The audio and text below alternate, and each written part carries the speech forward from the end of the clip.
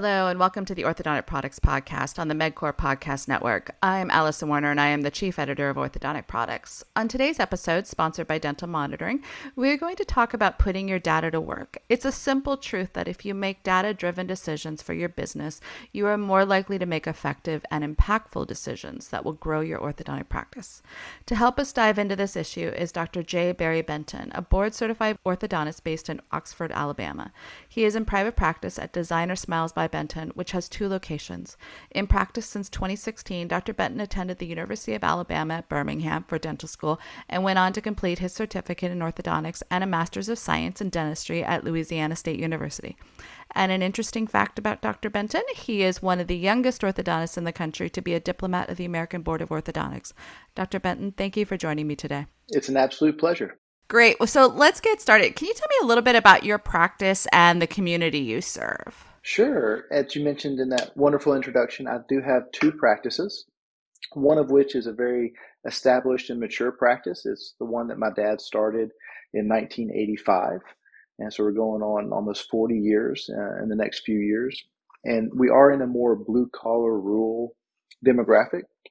The people are absolutely amazing, but we're not a Beverly Hills supermodel type of practice and population. And then we have a satellite that we actually opened 2 years ago, and it was a complete upstart from the ground up, hung a shingle, waiting to see what happens, and it's just taken off. We've been so excited about that. So almost 2 different practice models that we're working through, one very mature, established practice, and then one being a new upstart, no existing patients when we started. Okay, so I want to dive into this, your role as a business owner. And so you have these 2 practices, 2 different models. So one of the keys to a successful business that continues to grow is goal setting. So what goals are you currently working to reach in those 2 different practices? Well, in our mature, established practice, we're really trying to streamline everything. We're in the mindset of trying to optimize the space that we have, the time that we have, so that we can continue to grow. So we're looking at metrics that affect our efficiencies, especially in the clinic. So we're looking at the number of appointments and the types of appointments and things like that. For our startup, because we didn't know how the practice was going to be, we didn't know how the population in that town was going to respond, we were conservative with our investment and the space that we have. So it's a very small physical plant. So it's 3 clinic chairs, a TC chair, and then one kind of miscellaneous off to the side, can do whatever. So with that clinic, as we've grown, we're not really trying to maximize the efficiencies as more we're trying to maximize the space that we have. So we're trying to offload as many patients into a virtual clinic as possible so that we can continue to grow that practice. So one of the things that a lot of orthodontists will use is their practice management software to help them with data collection and data-driven decision making. And so, when you're trying to analyze those aspects of your business, that comes in. But one of the newer tools that provides a whole different level of data is remote monitoring. And I know that you implemented a remote monitoring platform into your practice in the last few years. Which platform did you go with, and why did you decide to incorporate this technology? Sure. We decided to go with dental monitoring because of the artificial intelligence that's behind it. We decided to adopt digital monitoring, virtual monitoring through the COVID pandemic, and employees were tough to find, tough to hang on to. There was so much uncertainty in not only the orthodontic marketplace, but the employee marketplace. So we needed that artificial intelligence to be our employee, to help us, with the massive amount of photos and data that were coming in. So we chose dental monitoring because of the artificial intelligence that's on the back end, helping us out, sorting through all the data and the entry points that are coming in. So you talked about how, you have these 2 offices and they're at different stages. How does the data from that remote monitoring platform, or just the way it helps you work with patients, how does it impact each of those offices? Is there a difference in how you're using it, or the data per se? There is. So in our main office, we are really getting down to the nitty gritty on the appointments that the patients have, why they're coming in, and we're trying to eliminate any sort of unnecessary appointment or an appointment that could have been avoided had something else happened. So the way dental monitoring helps us with that is not only does it give us feedback on what's going on in the patient's mouth on a week-to-week basis, but it also aggregates all that data and gives us a global view of what's going on with our patient population. So we're able to track trends down to the tooth by tooth basis on, hey, is there a certain tooth that is debonding more than another, or is there a wire that's disengaging from one tooth more than the other? And it's just so much more detail than what our practice management software was able to give us, which was they came in for this type of appointment or that type of appointment, but it didn't really tell us what went on during that appointment. Was there a piece of data that surprised you when you started working with the platform and seeing what it could do? So when we started digging into it, I was able to learn that I have one particular tooth that was debonded at twice the rate of all the other teeth in the mouth. And we as orthodontists, we expect, maybe a posterior tooth to have a bracket emergency more so than an anterior tooth because those are the teeth that the patient's chewing on or biting with.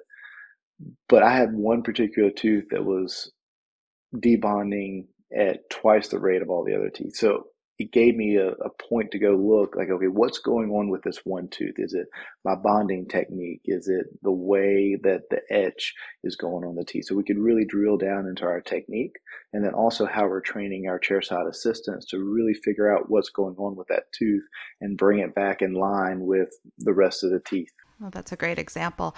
So, when you're working with this data, how do you use it to be more proactive as you set goals for your practice? Well, one example is in our satellite office. We're not there full time. It's a growing practice. We have a small space, but we want to give the impression that we are. So we still want to be able to take care of our patients. So with dental monitoring, we're able to treat them essentially virtually through the dental monitoring platform when they're not in the office. So they still have that feel of, okay, it's not a satellite office. Like that's my main office from the patient's perspective, and they're taking care of me, and whether they're actually in the office or not. Okay. Let's talk about kind of data as a whole for your practice. What types of data do you really try to focus on when you're trying to make data-driven decisions? What are the key pieces of data that are important for you? Sure. And this is going to be different for every orthodontist. And I would recommend picking two or three different data points and focus on those and then move on to another one or another two or three in time. Don't try to look at 25 different metrics because you'll drive yourself crazy. You can get data overload really easily, which is great because you want the data, you just don't want it all at once. So you want it on your terms, and dental monitoring is able to give that to you. And so for us, like I said, in our main office, we're looking at things that lead to inefficiency. So inadvertent bracket debonds, arch wire disengagements, things that are slowing down our braces patients. So those are the data points that we're focusing on right now, those along with the patients that we have that are over treatment time. Because they're taking up space. We love them, but we got to get them on. Great. When you incorporated dental monitoring, what was the experience for your staff? And just incorporating into both your workflow and your clinical team. What was that experience? So it was a little rough just because we were coming out through COVID and that Yeah. implementation.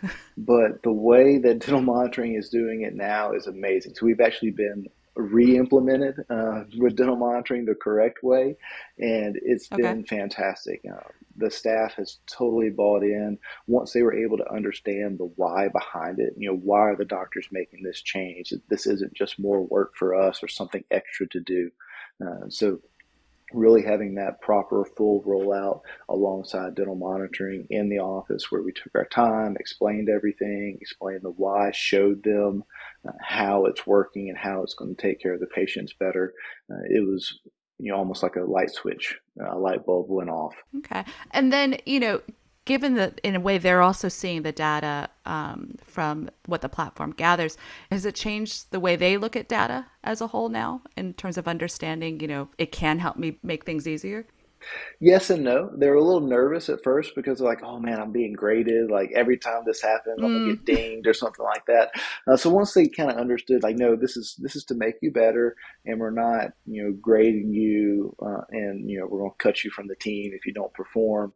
And once they kind of got that out of their head, it was like, okay, the doctors have my back. They're trying to make me better. It almost became a game at that point for them, where they're competing against each other to try and make themselves better and get the best score. So it's been fun to see that transition. Okay. Well, we talked about data just driven decision making. How long does it take you to make those changes when you're looking at data? Because, you can't just make a decision on the fly. You do have to take time to, look at that and, place the data in context. How long does it take you to make those decisions? Because, it can be intimidating to look at data and, do the analysis. Because I think there are doctors out there who, get scared off by the data and are afraid it's either going to take too long or react too quickly. So that's the beautiful part of the DM Insights data platform is it highlights on the main page exactly where you stand with things. It doesn't give you the answers though, so it takes a little time to kind of digest and figure out, how this applies to my practice. What am I doing in the practice that's affecting these numbers? But the data is pretty easy to read as far as these are your deficiencies, these are where you're excelling, this is where you can improve, and this is where you're doing awesome. So the result is, or the data is there, and it's easy to read. But getting it to the final answer, like how do I make changes, that really depends on your practice and what's going on almost behind the scenes, or what dental monitoring is not able to see as far as how you're putting a bracket on, how you're treating a patient, and things like that. Do you think data-driven decisions are a luxury or a necessity for today's orthodontic practices? I think it's absolutely a necessity. You don't know how to get better unless you know where you're falling short. And the data is what gives you that answer. Uh, we can't make decisions based on feelings or subjective measures with any sort of accuracy or guaranteed improvement off those decisions. You may get lucky, but you may not get lucky. It's almost like a gamble. Whereas if you have that data backing up your decision, it may be a tough decision. It may not turn the corner right away, but you know that, hey, I made the right decision. I need to stick to it because eventually it's going to get better and I'm going to make myself better and the practice will be better. Yeah. So final question, what would you love to be tracking that you aren't currently tracking? Oh, that's a good question. I would love to dive in more with the dental monitoring platform and really start comparing some treatment metrics that I'm doing, or as far as Mm. treatment modalities, and getting into, okay, if I use this bracket system or this wire sequence, what's the result and the time frame looking like versus another one, different attachments with aligners. There's all sorts of kind of comparing that I'd like to do to make myself better and to learn, what works best in my hands with my patients. But we're just not there yet, though. We got some other cleanup to do before we get there. Well, Dr. Benton, thank you so much for taking the time to talk to me today. I really appreciate what you've shared on how you're using data and how you're using remote monitoring in your practice. So thank you. And to our listeners, be sure to subscribe to the MedCore Podcast Network to keep up with the latest orthodontic products podcast episodes. And in the meantime, to keep up with the latest orthodontic industry news, visit orthodonticproductsonline.com. Until next time, take care.